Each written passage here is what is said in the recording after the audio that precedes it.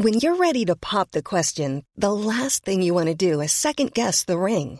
At BlueNile.com, you can design a one-of-a-kind ring with the ease and convenience of shopping online. Choose your diamond and setting. When you find the one, you'll get it delivered right to your door. Go to BlueNile.com and use promo code LISTEN to get $50 off your purchase of $500 or more. That's code LISTEN at BlueNile.com for $50 off your purchase. BlueNile.com, code LISTEN. Ryan Reynolds here from Mint Mobile. With the price of just about everything going up during inflation, we thought we'd bring our prices down. So to help us, we brought in a reverse auctioneer, which is apparently a thing. Mint Mobile Unlimited Premium Wireless. How to get 30, 30, bit to get 30, bit to get 20, 20, 20, bit to get 20, 20, bit to get 15, 15, 15, 15, just $15 a month? Sold! Give it a try at mintmobile.com/switch. $45 up front for 3 months plus taxes and fees. Promo rate for new customers for limited time. Unlimited more than 40 gigabytes per month. Slows full terms at mintmobile.com. When you make decisions for your company, you look for the no-brainers. And if you have a lot of mailing to do, Stamps.com is the ultimate no-brainer. It streamlines your processes to make your business more efficient, which makes you less busy. Mail checks, invoices, legal documents, and everything you need to keep your business running with Stamps.com. Seamlessly connect with every major marketplace and shopping cart. Schedule package pickups and see your cheapest and fastest shipping options from different carriers. With rates up to 89% off USPS and UPS rates. And with the Stamps.com mobile app, you can take care of mailing and shipping wherever you are. Make the same no-brainer decision as over 1 million other businesses with Stamps.com. Sign up with code PROGRAM for a 4-week trial, plus free postage and a free digital scale. No long-term commitments or contracts. That's Stamps.com. Code PROGRAM.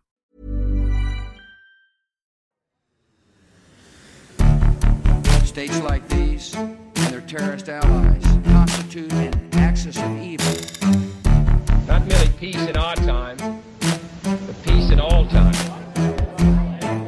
Continued cooperation for world peace. All those who have fought against oppression.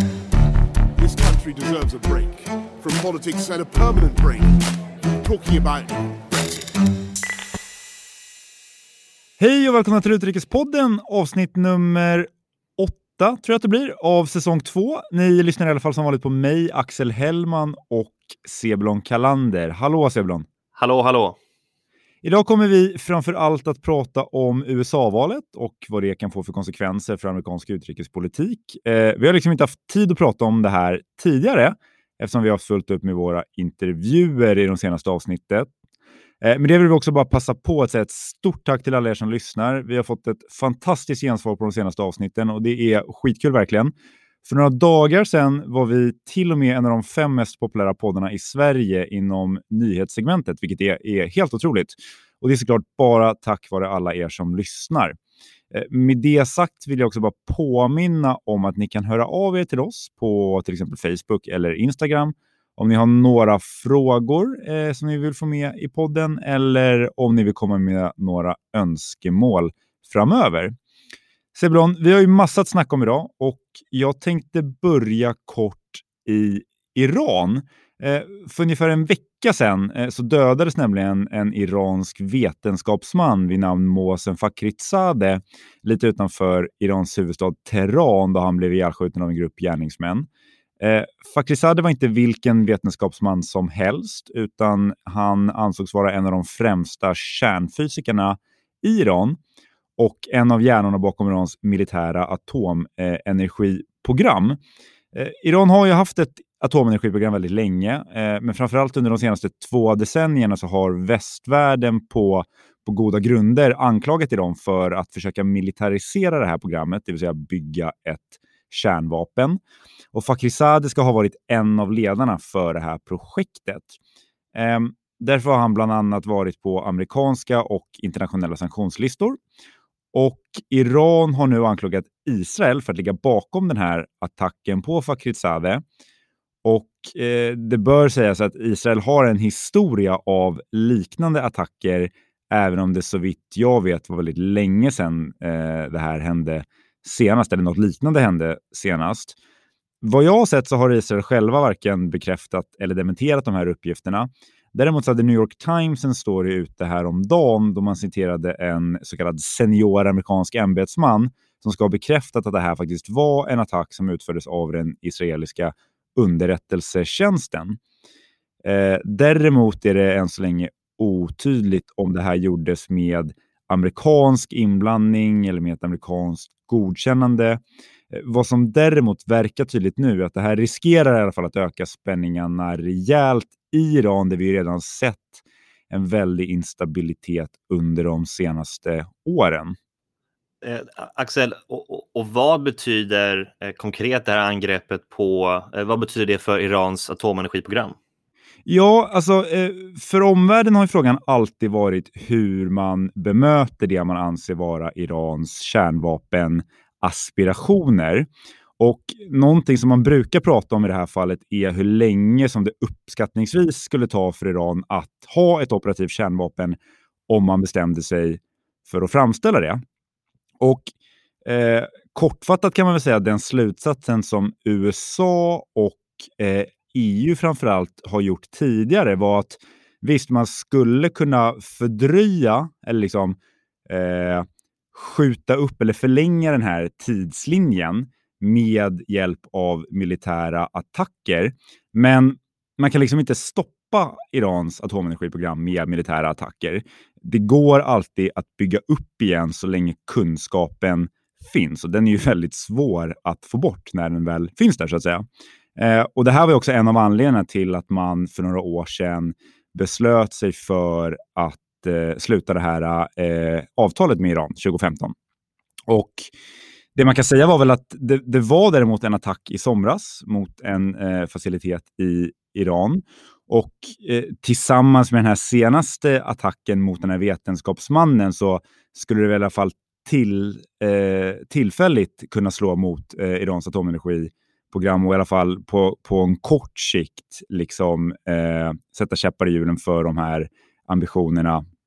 Men det är väldigt osannolikt i min bedömning att det här skulle få just inom det området omfattande konsekvenser långsiktigt. Och Axel, vad innebär det här angreppet då konkret för Iranavtalet? Ja, här tror jag däremot att den här attacken skulle kunna få lite större konsekvenser.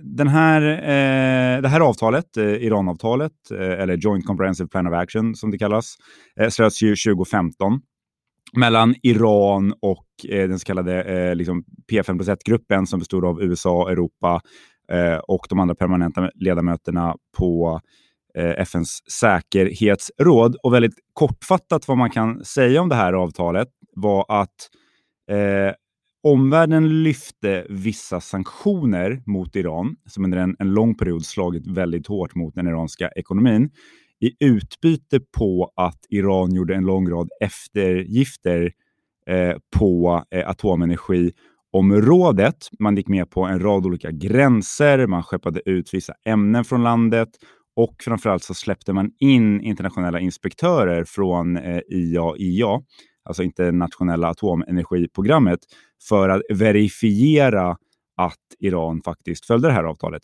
Vilket man också gjorde. IAEA verifierade flertalet gånger att Iran faktiskt höll sig till det här avtalet. Och på så vis så fungerade ju det här avtalet.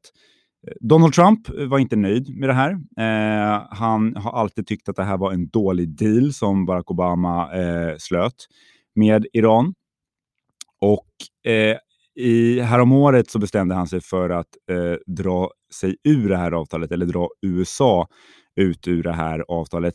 Någonting som bör tilläggas att han gjorde trots att alla hans främsta försvarspolitiska rådgivare i bland annat Pentagon och i eller amerikanska underrättelsetjänsterna hade varnat honom och gett honom rådet att inte göra det här. Men det gjorde han i alla fall och USA återinförde sina sanktioner mot Iran. EU har ju varit kvar i det här avtalet och de har försökt att hålla det vid liv. Men man har inte riktigt kunnat kompensera de amerikanska sanktionerna mot Iran. Och det vi har sett sedan dess är liksom en gradvis upptrappning av spänningarna och Iran höll sig under en lång period fortfarande inom ramarna för avtalet, men har nu gradvis börjat överträda vissa begränsningar som det här avtalet innehöll. Biden, som vi kommer att prata om längre fram i det här avsnittet, han har sagt att han vill återgå till det här avtalet. Men det kommer ju hänga på att han nu ska kunna få till ett nytt avtal egentligen som reflekterar situationen som den ser ut nu. Någonting som alla sidor såklart måste vara med på. Så vad jag tror är att om vi ser att spänningarna fortsätter att liksom, trappas upp eller eskalera, så kommer det antagligen bli svårare att få till mycket utrymme för att kunna återgå till den här diplomatin man hade tidigare. Och något man skulle kunna tänka sig är ju till exempel att Iran går till någon form av motattack som svar på den här attacken. Så jag tror att bollen ligger lite grann hos Irans ledarskap, och det som är intressant och oroväckande där är ju att det iranska ledarskapet är också splittrat. Man har ju en gruppering, framförallt kring presidenten Rouhani, där man vill ha ett avtal. Man vill få till ett nytt diplomatiskt avtal. Men man har ju också en stor grupp liksom hardliners som har varit skeptiska mot det här från första början och absolut inte vill att man återgår till någon form av diplomati med västvärlden. Så att det är svårt att förutspå nu exakt hur det här kommer falla ut, men där kan vi se eventuellt tror jag de stora långsiktiga konsekvenserna. Just hur den här attacken och det som kommer härnäst kommer påverka det här utrymmet för diplomati mellan Iran och omvärlden.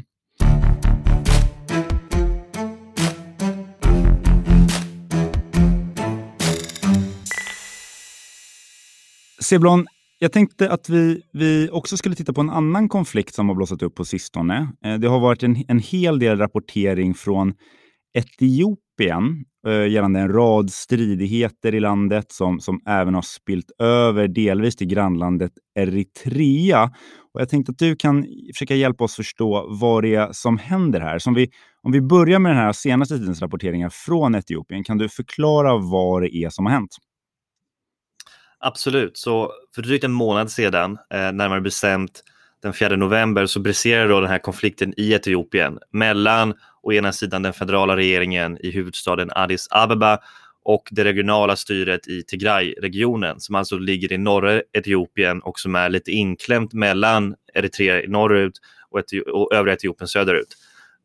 Och katalysatorn för det här var att TPLF, som då, och det står för Tigreanska folkets befrielsefront, angrep den federala etiopiska militären.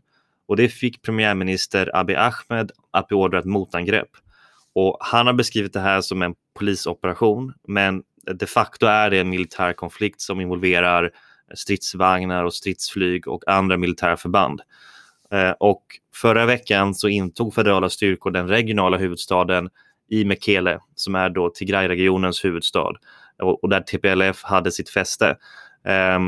Och nu har då enligt rapporter TPLFs ledarskap flytt in till grannliggande Sudan. Men vi har sett då och har haft rapporter om övergrepp på mänskliga rättigheter som har begåtts av båda sidor de här senaste veckorna, och det har varit flera tusentals människor som har dött, och potentiellt så kan flera hundratusentals människor hamna på flykt, så det är väldigt allvarligt. Och om man tar liksom ett steg tillbaka och tittar på den större kontexten i vilken de här senaste utvecklingen kom, vad kan man säga där? Det här har ju varit en region och ett land där det har varit mycket stridigheter tidigare. Samtidigt så tror jag att liksom den senaste tiden i alla fall så har nyhetsrapporteringen från Etiopien och Eritrea varit väldigt positiv. Jag tror att vissa här i Sverige till exempel kanske kommer ihåg att Etiopiens ledare fick Nobelpriset bara här om året för att han medlade fred med grannlandet Eritrea efter en väldigt, väldigt lång och blodig konflikt. Så kan du förklara lite liksom varför det här händer nu? Absolut, och så Etiopien, om man inte har en karta framför sig, det ligger då vid Afrikas horn. Så närliggande länder är då Eritrea, Sudan, Somalia, Kenya, så det är ett väldigt strategiskt viktigt placerat land. Och Etiopien är också Afrikas andra största land sett till befolkningsmängd. Så det största landet är Nigeria, men på andra plats så är det Etiopien med omkring 110 miljoner människor. Och det har tidigare beskrivits som ett imperium egentligen, eftersom det består av väldigt många olika etniska grupper. Och Etiopien styrdes i omkring 3 decennier av EPRDF-partiet, som var en koalition av olika etniska partier, varav det mest dominanta partiet var TPLF, alltså det som nu strider mot den federala regeringen. Och rent kontextuellt kan vi då säga också att TPLF leds ju då av tigrianer, och tigrianer är en ganska liten minoritet i Etiopien, men som historiskt sett har tillhört en maktelit. Men då för ett par år sedan, 2018, så skedde det en förändring efter det här varit flera år av protester och oroligheter som framförallt drevs då av den största befolkningsgruppen och romer. Och då så utnämndes Abiy Ahmed, som jag tror själv är en rom, han utnämndes till premiärminister 2018, och han sjösatte då en mängd olika politiska reformer. Bland annat så släpptes tusentals politiska fångar i fängelset, och som du nämnde så tog han initiativ till att lösa den här väldigt, väldigt långtgående konflikten med grannlandet Eritrea. Och Eritrea blev, om jag inte missminner mig, ett självständigt land 1993, och kort efter det då så hamnade man i konflikt med Etiopien, och man vände sig till FN för att försöka hitta en slags lösning, men då FNs utlåtande var att en viss ort, Badme, skulle tilldelas Eritrea, vilket Etiopien inte kunde acceptera, och då fortsatte den här konflikten. Och vad Abiy Ahmed gjorde 2018, det var att han signalerade att Etiopien var redo att acceptera den lösningen. Och det då var lite av en islossning i den här konflikten. Och det faciliterar då för diplomatiska samtal mellan de två länderna, och att då man till slut slöt ett fredsavtal. Och det var också det som den norska Nobelkommittén refererade till när man tillade Abiy Nobels fredspris, vilket ju nu har blivit ett omstritt beslut i och med det vi har sett de senaste veckorna. Och det är viktigt att poängtera att den etiopiska konstitutionen, som är från 1995, den bygger på en etnisk federalism med ganska mäktiga, liksom, till viss del självstyrande regioner som då bygger på olika etniska grupper. Så Tigray-regionen, då är tigrianer, Amhara-regionen är amharer och så vidare. Och det här har premiärminister Abiy försökt bryta med en så kallad all-etiopisk agenda. Och enligt honom så är det målsättningen att försöka minska de etniska motsättningarna genom att öka betoningen på en slags nationell identitet. Och också som en del av den processen minska det regionala självbestämmandet. Vilket då kritiker till honom, och däribland då TPLF, menar att han då använder som svepskäl för att försöka öka sin egen makt. Och vi har sett då sen han tillträdde hur han och TPLF har hamnat på kant med varandra. Han valde 2019 att ombilda EPRDF till välståndspartiet, och då valde TPLF att lämna. Och ska man då titta på de mer långsiktiga orsakerna bakom den konflikt som vi ser nu, det är då att TPLF, som då tidigare var en väldigt långvarig makthavare, har marginaliserats och sett sitt inflytande krympa. Och vad som skedde i år var att man skulle haft då nu i augusti federala val i Etiopien som då ansågs vara väldigt viktiga. Men man beslutade att skjuta fram de här valen för att med hänvisning till då coronapandemin. Och som en del av det så har bland annat då premiärminister Abiy Ahmeds mandat förlängts tills man kan få nya val på plats. Och då valde TPLF att anordna egna regionala val i Tigray-regionen, där man då vann med, jag tror, 100% röster. Och då så valde regeringen i Addis Abeba att säga att så där får ni inte göra, och man valde då att strypa alla federala resurser till Tigray-regionen, medan då TPLF sa att Abiy Ahmed var illegitim och inte hade ett mandat att fortsätta vara premiärminister. Så allt det här har då skett och lett upp till den situation vi befinner oss i nu. Och som jag varit inne på tidigare så är informationen om läget väldigt knapphändig på grund av att det finns väldigt långtgående restriktioner till Tigray-regionen, exempelvis sett till tillgång till nätet. Så att internationella organisationer och journalister har inte haft möjlighet att kunna bevaka det som pågått. Men UNHCR, alltså FNs flyktingorgan, och andra organisationer som International Crisis Group har larmat för att det är en humanitär kris och det är tiotusentals människor på flykt. Dels människor från tigrianer exempelvis, men också människor som är tidigare flyktingar från kriget med Eritrea. Och många har då flytt över gränsen till Sudan. Och nu har premiärminister Abiy Ahmed deklarerat att efter man har intagit då den här regionala huvudstaden Mekele att det hela nu är över och att den federala regeringen har kontroll över situationen. Och det återstår att se hur det blir med det. TPLFs ledarskap har sagt att de kommer fortsätta strida och farvågan är väl då att de kan påbörja ett gerillakrig mot regeringen i Addis Abeba. Och det ska också tilläggas att det finns redan nu andra väpnade konflikter som pågår i Etiopien. Jag skulle vilja att vi i ett framtida avsnitt i Utrikespodden kanske fokuserar lite mer på Etiopien, för det är ett oerhört spännande land, oerhört viktigt land. Så det här är ju verkligen någonting vi behöver följa upp. Men ska man bara avrunda så det ser ett oviss ut nu om hur det blir i framtiden.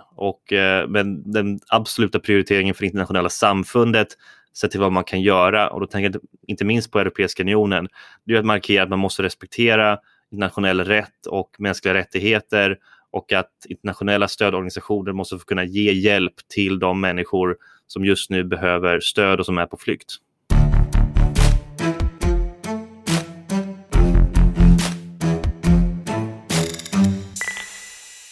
Med det sagt tänkte jag att vi skulle rikta blickarna västerut. Det är väl ingen av er som har missat det här, men USA har som bekant en ny president-elect. Joe Biden kommer alltså bli den 46:e presidenten i USAs historia.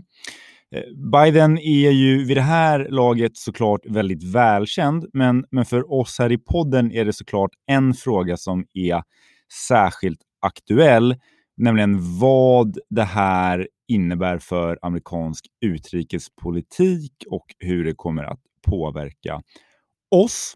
Det här vet vi såklart inte än. Biden tar över som president först nästa år.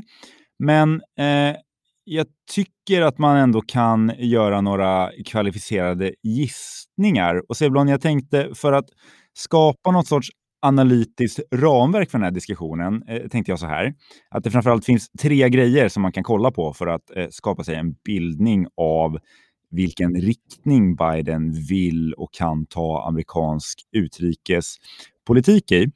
Det första obviously är att titta på historik och framförallt då kanske Obamas utrikespolitik och det arbete som Biden har gjort i den amerikanska senaten. Det här säger ju såklart inte allt. Världen har förändrats en hel del under de senaste åren och den tiden som har gått sedan Biden var vicepresident och ännu längre tid har passerat sedan han satt med utrikespolitik i senaten. Och dessutom så kommer han ju nu komma in med sina egna prioriteringar. Men utrikespolitiken är ju faktiskt ändå ett område där Biden har en väldigt lång erfarenhet och där han spelade en ganska framträdande roll inom Obama-administrationen. Så jag tror att historiken säger något i det här fallet. Det andra är att titta på vad Biden har sagt och gjort under valkampanjen.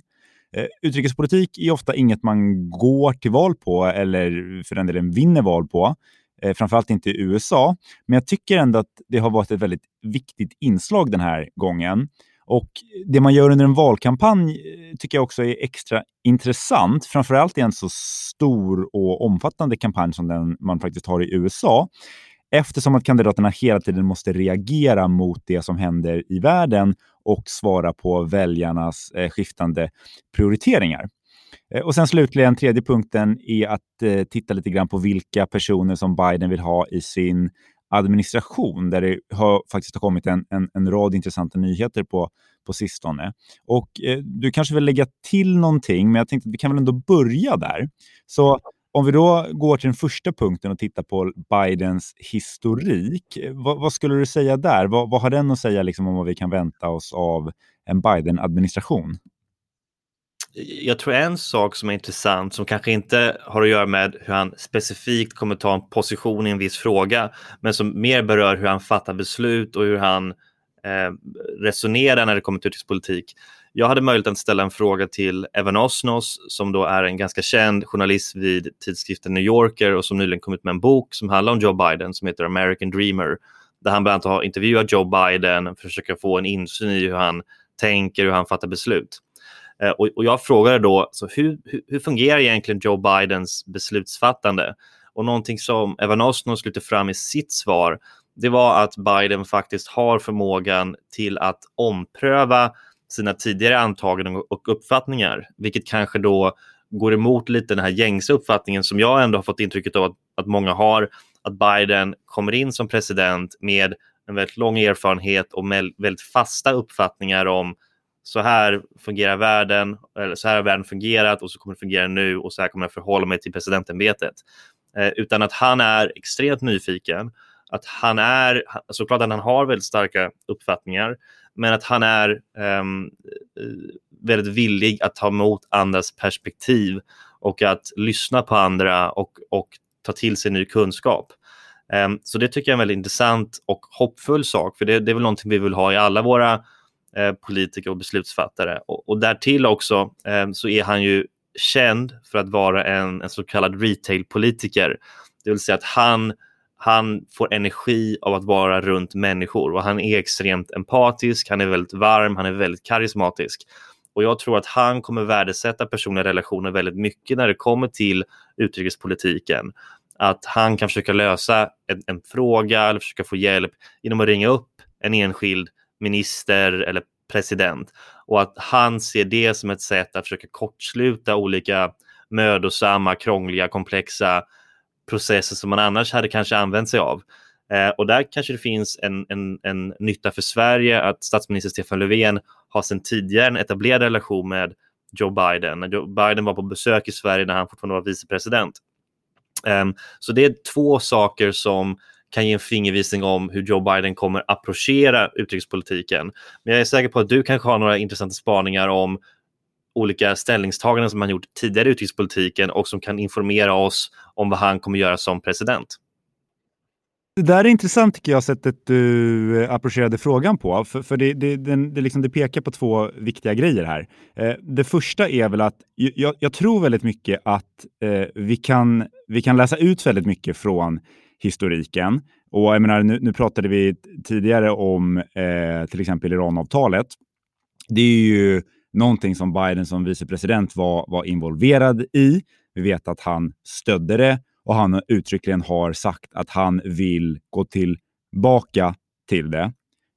Sen är det ju den andra dimensionen av liksom utvecklingen sen dess och liksom vad man har för möjlighet att göra det. Men där tycker jag att det är liksom ett exempel på vad man väldigt tydligt kan se liksom att Biden har gjort tidigare och någonting som han har sagt att han vill gå tillbaka till. Samtidigt tycker jag att det är lite lat analys. Det som du också nämnde som man ser väldigt ofta där man pratar om att liksom det här kommer bara vara en förlängning av Obama-administrationen. Därför att det inte gör, det är att det inte tar i beaktning, precis det här du var inne på, att man ständigt är med och omprövar sina egna uppfattningar. Och det tycker jag vi har sett väldigt tydligt i det här valet, i hela liksom den politiska agendan. Och jag tror att väldigt mycket här, liksom, vi ser vad de amerikanska väljarna har brytt sig om. Och jag tycker att det liksom har reflekterats i Bidens kampanj också. Och ett tillägg till det, bara innan vi går in på det han har sagt under valkampanjen. Ett exempel på där han har bevisligen omprövat tidigare uppfattningar, det är när det kommer till Irakkriget. Så Biden, när han var senator, så var han en av dem från demokraternas sida som röstade för att auktorisera president George Bush att använda militärt våld mot den irakiska regimen. Och det är någonting som han i efterhand har sagt att han ångrar, att han skulle vilja göra ogjort. Och tittar man på de memoarer och liknande som har publicerats från Obama-administrationen, så var Joe Biden ofta den som var väldigt återhållsam när det kom till att använda militärt våld. Exempelvis när det kom till Libyeninsatsen eller räden mot Osama bin Laden. Att han var ofta den som tryckte på bromsarna. Och det kan vara ett exempel på en lärdom som han drog från en tidigare erfarenhet och som också kan påverka hur han kommer fatta beslut som president. Och det här är någonting som liksom har följt honom ända sedan han gick ut och sa att han skulle kandidera.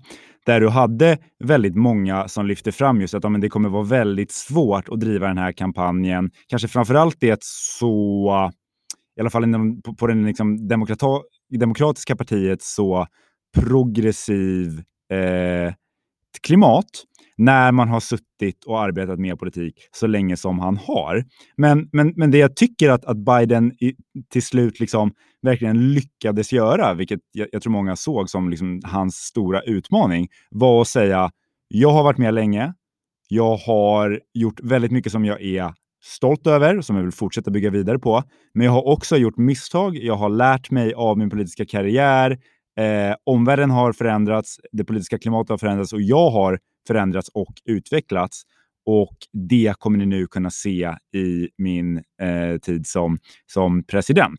Och det där tror jag också kommer liksom påverka väldigt tydligt i utrikespolitiken. Och det ska sägas också, nu fokuserar vi såklart på Biden som kommer vara president, men jag har anat någonting liknande när jag har lyssnat på tal och läst artiklar av flera av de personer som man har valt till liksom, kabinettmedlemmar, där de också har varit ute och pratat om våndor de har känt över beslut som de tog i Obama-administrationen och som de nu har liksom sagt att de vill ompröva, att de vill utveckla.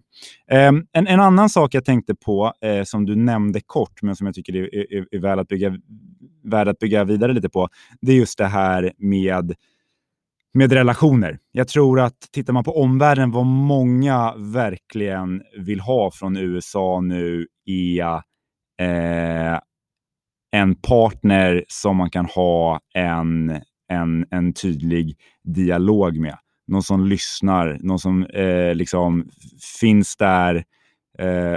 Nu inser att jag låter som relationsexpert här, men jag tror liksom att det är nog lite den situationen vi har hamnat i. Men utrikespolitik handlar om personliga relationer. Det får man inte heller underskatta. Så det finns ju en poäng med det. Och jag tror att det kommer göra otroligt mycket i många fall, bara att den nya presidenten sätter sig vid bordet och liksom förklarar att låt oss arbeta tillsammans. Kommer det att liksom räcka för att lösa alla kriser som USA och omvärlden står för? Nej, absolut inte. Men tittar vi till exempel på NATO, där det har varit väldigt mycket frågor kring huruvida USA under Donald Trump faktiskt stödjer NATO och är villiga att gå in och stödja sina allierade. Där tror jag tydligt att man kommer se under den nya Biden-administrationen att de farhågorna kommer inte alls finnas kvar på samma sätt som man tidigare har sett. Så jag vet inte om du vill lägga till något mer här. Och det kan man ju säga också, att tittar man på Bidens historik och även när han liksom satt som senator i utrikesutskottet, så jobbade han ju väldigt mycket med just transatlantiska frågor. Han var medlem i det som kallas för, vad heter det nu, NATO Observatory Group, alltså en grupp fokuserad på NATO. Han jobbade väldigt mycket med EU-frågor. Och jag menar, för oss som är vänner av den liksom transatlantiska länken, ändå tror att det på många ställen utgör liksom grunden för ett effektivt bemötande av de utrikespolitiska hot och utmaningar vi står inför, så är ju det absolut goda nyheter. Sebron, vill du skicka in någonting där? Ja, 2 saker. Och till att börja med, om man vill ha kanske en viss uppfattning om vad Biden kommer prioritera när han väl tillträder som president i utrikespolitiken, då kan man titta på en artikel som han skrev tidigare i år i den väldigt kända amerikanska tidskriften Foreign Affairs. Och där publicerade han då en essä där han presenterade sin lite vision eller utrikespolitiska plattform. Och mycket är ju sånt som du varit inne på, exempelvis att stärka den transatlantiska länken etc. Men en intressant takeaway för mig från den var att han kommer prioritera demokratifrågor och mänskliga rättighetsfrågor, och han har som ambition att efter han har tillträtt att sammankalla ett internationellt toppmöte för demokratier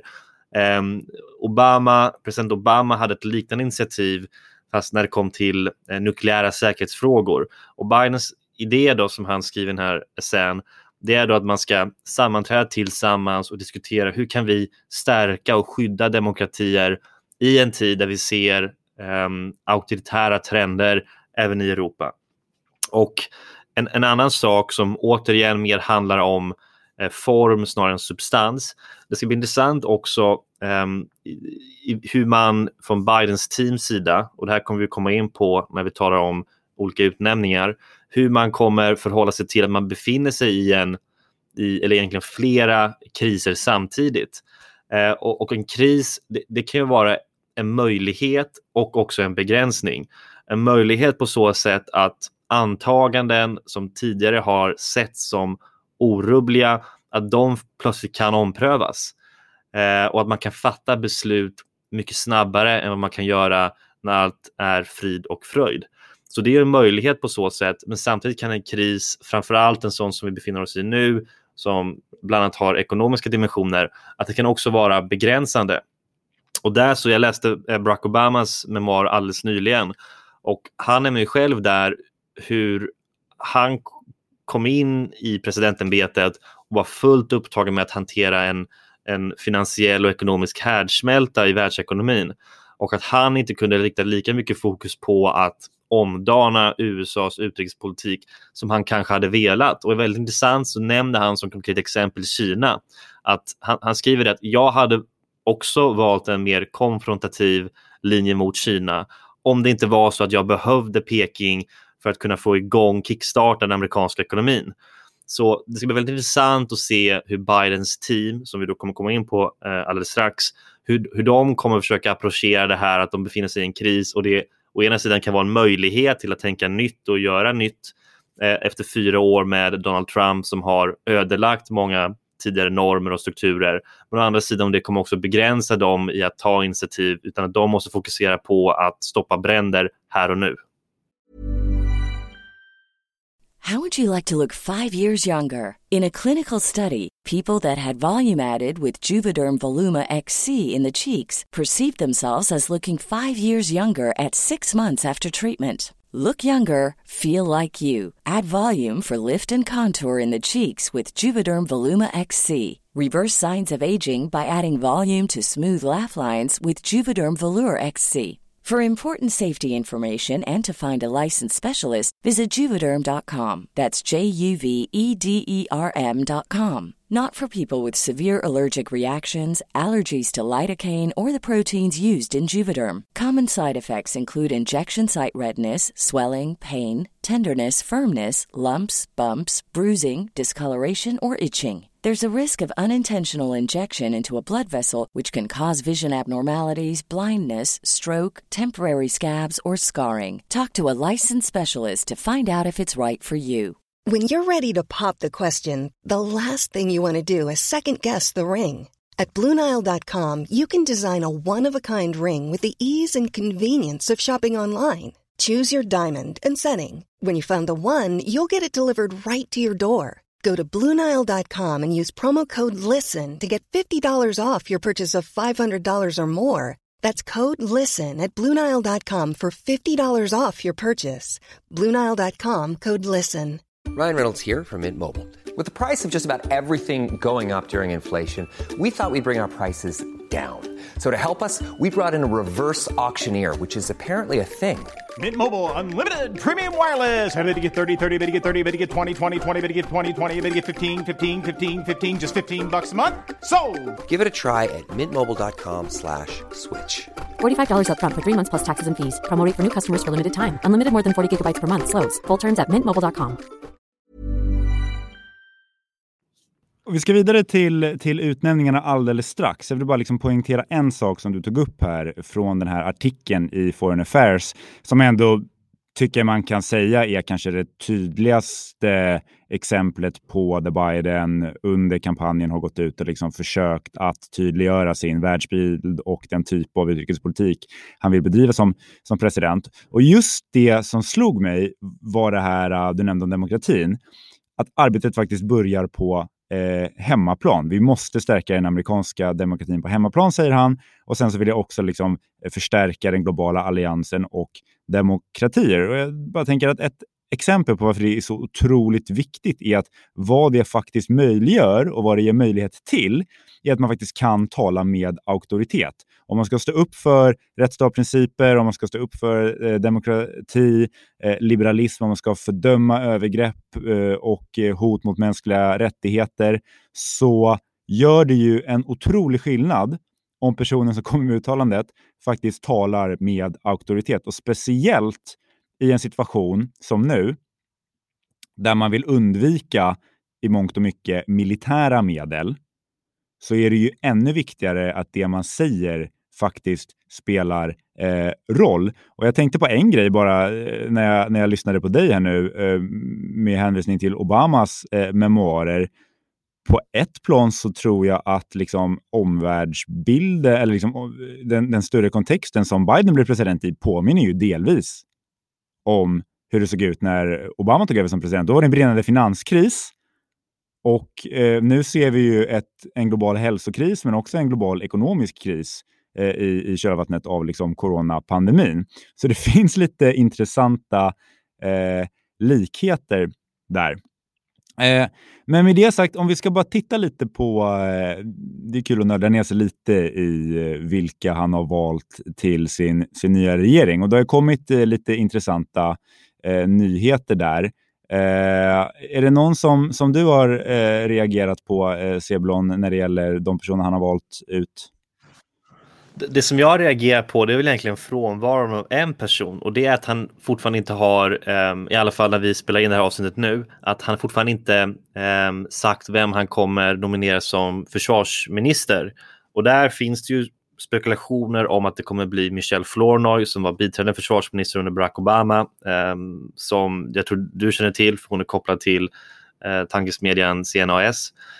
Men där har fortfarande inte kommit något besked, och en intressant analys eller liksom skvaller som jag har hört, det är att det är väldigt medvetet från Bidens sida, och att avsikten med det att skjuta upp när man då namnger vem som blir försvarsminister, det är att betona att vi vill prioritera diplomati istället för det militära verktyget. Och ett sätt att väldigt tidigt etablera det är då att man frontar med de som kommer jobba med utrikespolitik och sen tar då den tyngsta försvarspolitiska rollen lite senare. Så det är väl det som jag har tyckt varit mest intressant. Har du några spaningar eller observationer av Bidens utnämningar så här långt? Det var ju en intressant spekulation om varför vi fortfarande inte har sett vem som kommer bli försvarsminister. Det hade jag faktiskt inte tänkt på. Men som du säger så är Michelle Flournoy, hennes namn är liksom out there som en lågoddsare. Jag är ju kanske lite biased. Jag tror att det skulle vara ett utmärkt val. Hon var ju min före detta chef i Washington och kollega till Richard Fontaine som vi ju intervjuade i podden för ett tag sedan. Men om vi då tittar på de nyheterna vi faktiskt har sett så kan vi gå igenom några av de viktigaste. Det första är ju såklart vem som kommer att bli utrikesminister, och där har Biden valt sin väldigt långtida rådgivare Anthony Blinken som är väldigt välkänd i Washington-kretsar. Under Obamas tid som president så var han bland annat biträdande utrikesminister för USA. Otroligt smart, otroligt duktig och med en enorm erfarenhet. Jag har lyssnat på honom och träffat honom vid ett antal tillfällen. Och om man bara ska göra en kort spaning där, så tror jag verkligen att det man kan pusha på när det gäller Tony Blinken är tilltron till globala allianser och hur viktigt det är att ha de här internationella nätverken med sina allierade för att kunna liksom bygga strukturer som kan motverka utrikespolitiska hot och utmaningar. Jag tror att det kanske framför allt blir intressant att se när det gäller Kina, som du var in på lite tidigare här. Biden har ju sagt tidigare att han vill bygga en allians tillsammans med både EU men också likasinnade demokratiska länder i Sydostasien för att motverka Kinas inflytande. Jag vet inte, vill du flika in något här, Seblon? Nej, jag tänkte gå in på en annan av Bidens utnämningar. Nu kanske jag föregår dig lite grann, men nej, Den som då har blivit utsedd till att bli Bidens nationella säkerhetsrådgivare är ju då Jake Sullivan, vilket jag tyckte var ett jätteintressant val. Och för den som inte vet då, den nationella säkerhetsrådgivaren är den kanske minst synliga personen av de som jobbar nära den amerikanska presidenten när det kommer till utrikespolitik, men som har en väldigt betydelsefull roll på grund av sin närhet till presidenten. Att det här är då en väldigt central aktör som jobbar sida vid sida med presidenten i den västra flygeln av Vita huset. Och den traditionella uppgiften för säkerhetsrådgivaren, det är att vara lite samordnande när det kommer till hela den amerikanska regeringens och byråkratins utrikespolitiska agenda. Så det är den nationella säkerhetsrådgivaren som sammankallar till de här väldigt kända mötena i det så kallade situationsrummet, där man då diskuterar vad ska vi göra när det kommer till Etiopien eller Iran, och så presenterar man då till presidenten sen ett par olika alternativ att vi kan göra X, Y, Z. Och där är Jake Sullivan ett väldigt intressant val. Han är relativt ung, alltså tidig 40-årsålder, men extremt kompetent. Och han var tidigare då säkerhetsrådgivare till Biden när han var vicepresident. Han var också en väldigt nära medarbetare till Hillary Clinton. Och alltså, Jake Sullivan är extremt skarp, och något som jag har varit väldigt mån om de här åren med president Trump, det är att följa vad Jake Sullivan har gjort och hans olika uttalanden. Så han har varit väldigt engagerad i att omformulera den demokratiska utrikespolitiska agendan, alltså för demokratiska partiet. Och det var väldigt intressant att spana in då liksom vad hans tankar är om framtiden för amerikansk utrikespolitik. För jag har hela tiden misstänkt, och det är väl ingen så briljant spaning från min sida, eftersom att han är så pass känd och begåvad, att det han då säger kan då sen, om det blir ett regeringsskifte, vilket nu har blivit, kan då omsättas till praktisk amerikansk utrikespolitik. Så jag tycker att han är ett väldigt intressant val, och jag tror han kommer vara extremt kompetent. Nu blir det här låter lite som en man crush från min sida, men jag är bara väldigt imponerad av Jake Sullivan från det jag hört och läst av honom. Det är en delad man crush. På tal om crushes så har jag inte sett någonting om att Samantha Power ska få en roll i nya administrationen. Har du sett något? Det är ett i så fall underkännande av Biden om hon inte skulle få någon roll. För hon var ju då, för de som inte vet, Obamas FN-ambassadör, och innan dess så jobbade hon i nationella säkerhetsrådet, och hon är en väldigt känd aktivist och journalist som har skrivit mycket om folkmord exempelvis. Och hennes memoir The Education of an Idealist är väldigt läsvärd, den kom ut förra året. Och jag har inte sett att hon har erbjudits någon roll, men hon är extremt kvalificerad och väldigt duktig och väldigt så trevlig och snäll person av min erfarenhet.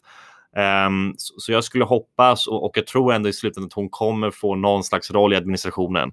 Och vad det kan vara, om det inte är en kabinettsroll, det kanske är att hon blir ambassadör någonstans. Men jag skulle bli genuint förvånad om hon inte hade någon roll alls, eftersom hon är så pass erfaren och har en sedan tidigare etablerad relation med Biden.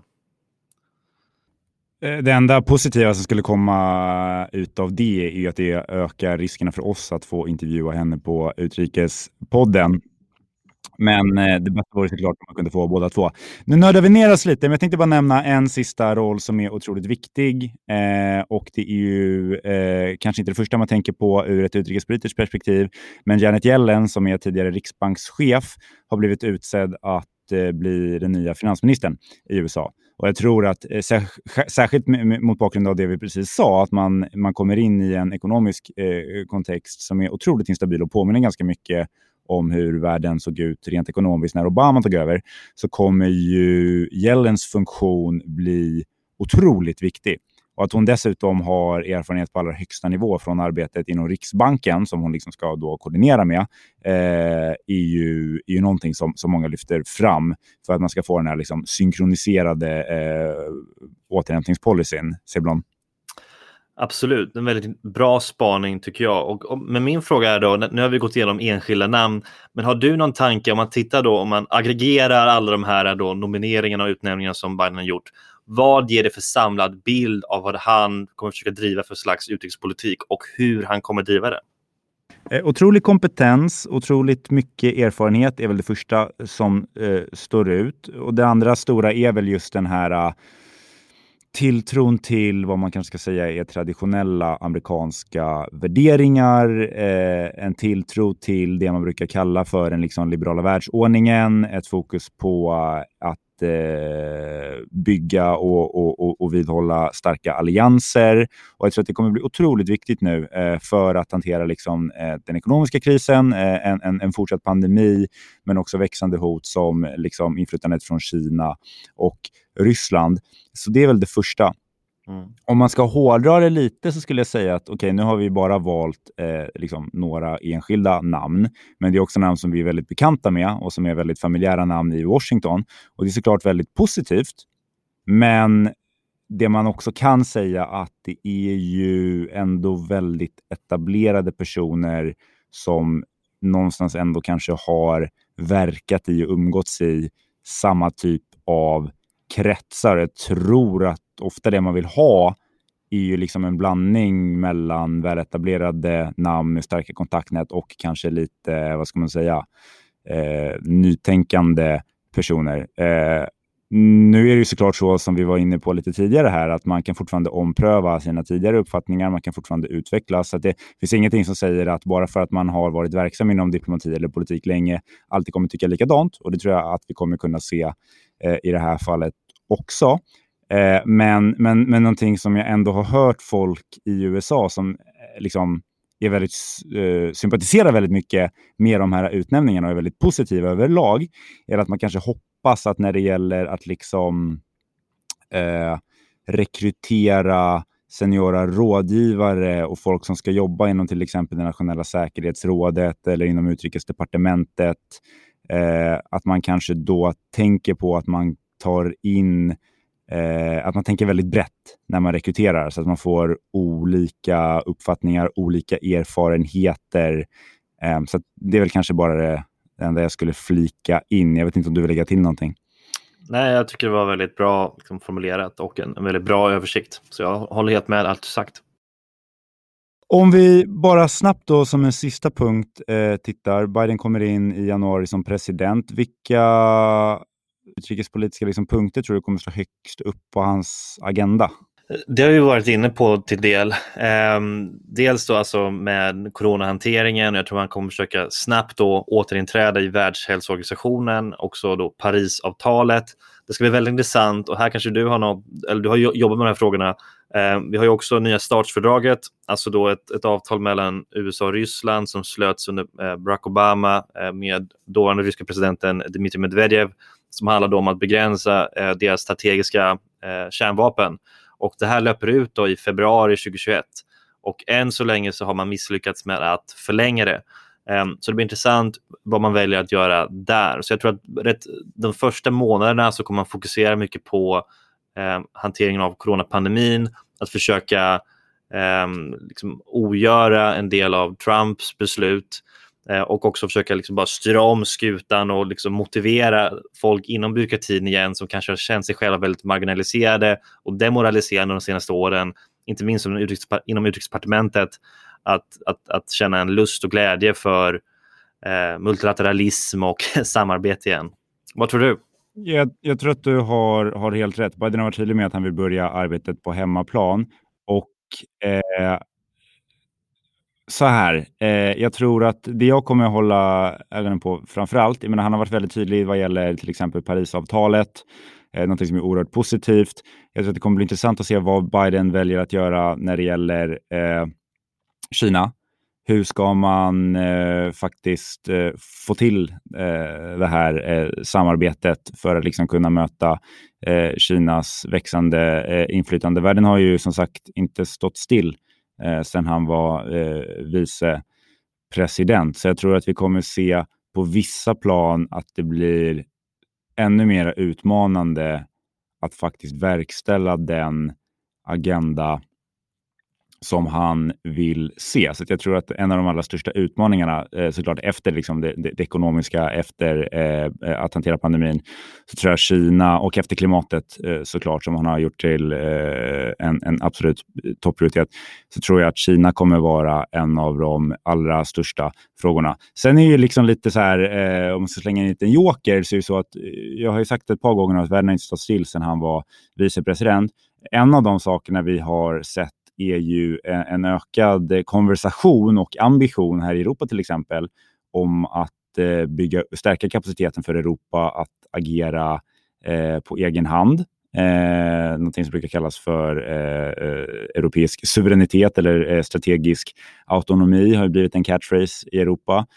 Det arbetet har ju delvis gjorts liksom med hänvisning till Trump-administrationen, och diskussionen som pågår här i Europa nu är väl lite att så här, kommer de ambitionerna att sluta bara för att man har nu Biden på plats i Vita huset, och jag tror att man har ganska goda anledningar att vara skeptisk till den förutsättningen liksom. Så att jag tror så här, för att sammanfatta det, så tror jag att visa att USA är tillbaka, visa att USA är en pålitlig aktör och verkar för att stärka de traditionella allianserna är otroligt viktigt, och det sätter liksom en bra förutsättning för att ta sig an de utrikespolitiska utmaningarna. Men det vi kommer behöva se ännu mer av framöver är ju en väldigt tydlig vision från Biden-administrationen, mer konkret, mer progressivt. Vad är det man faktiskt vill uppnå, och hur kommer man göra det tillsammans med sina partners? Där skulle jag lämna det. Tycker jag håller helt med, och för den som vill veta svaret på det så bör man ju följa Utrikespodden, för det är ju någonting vi kommer följa upp väldigt noggrant i kommande avsnitt.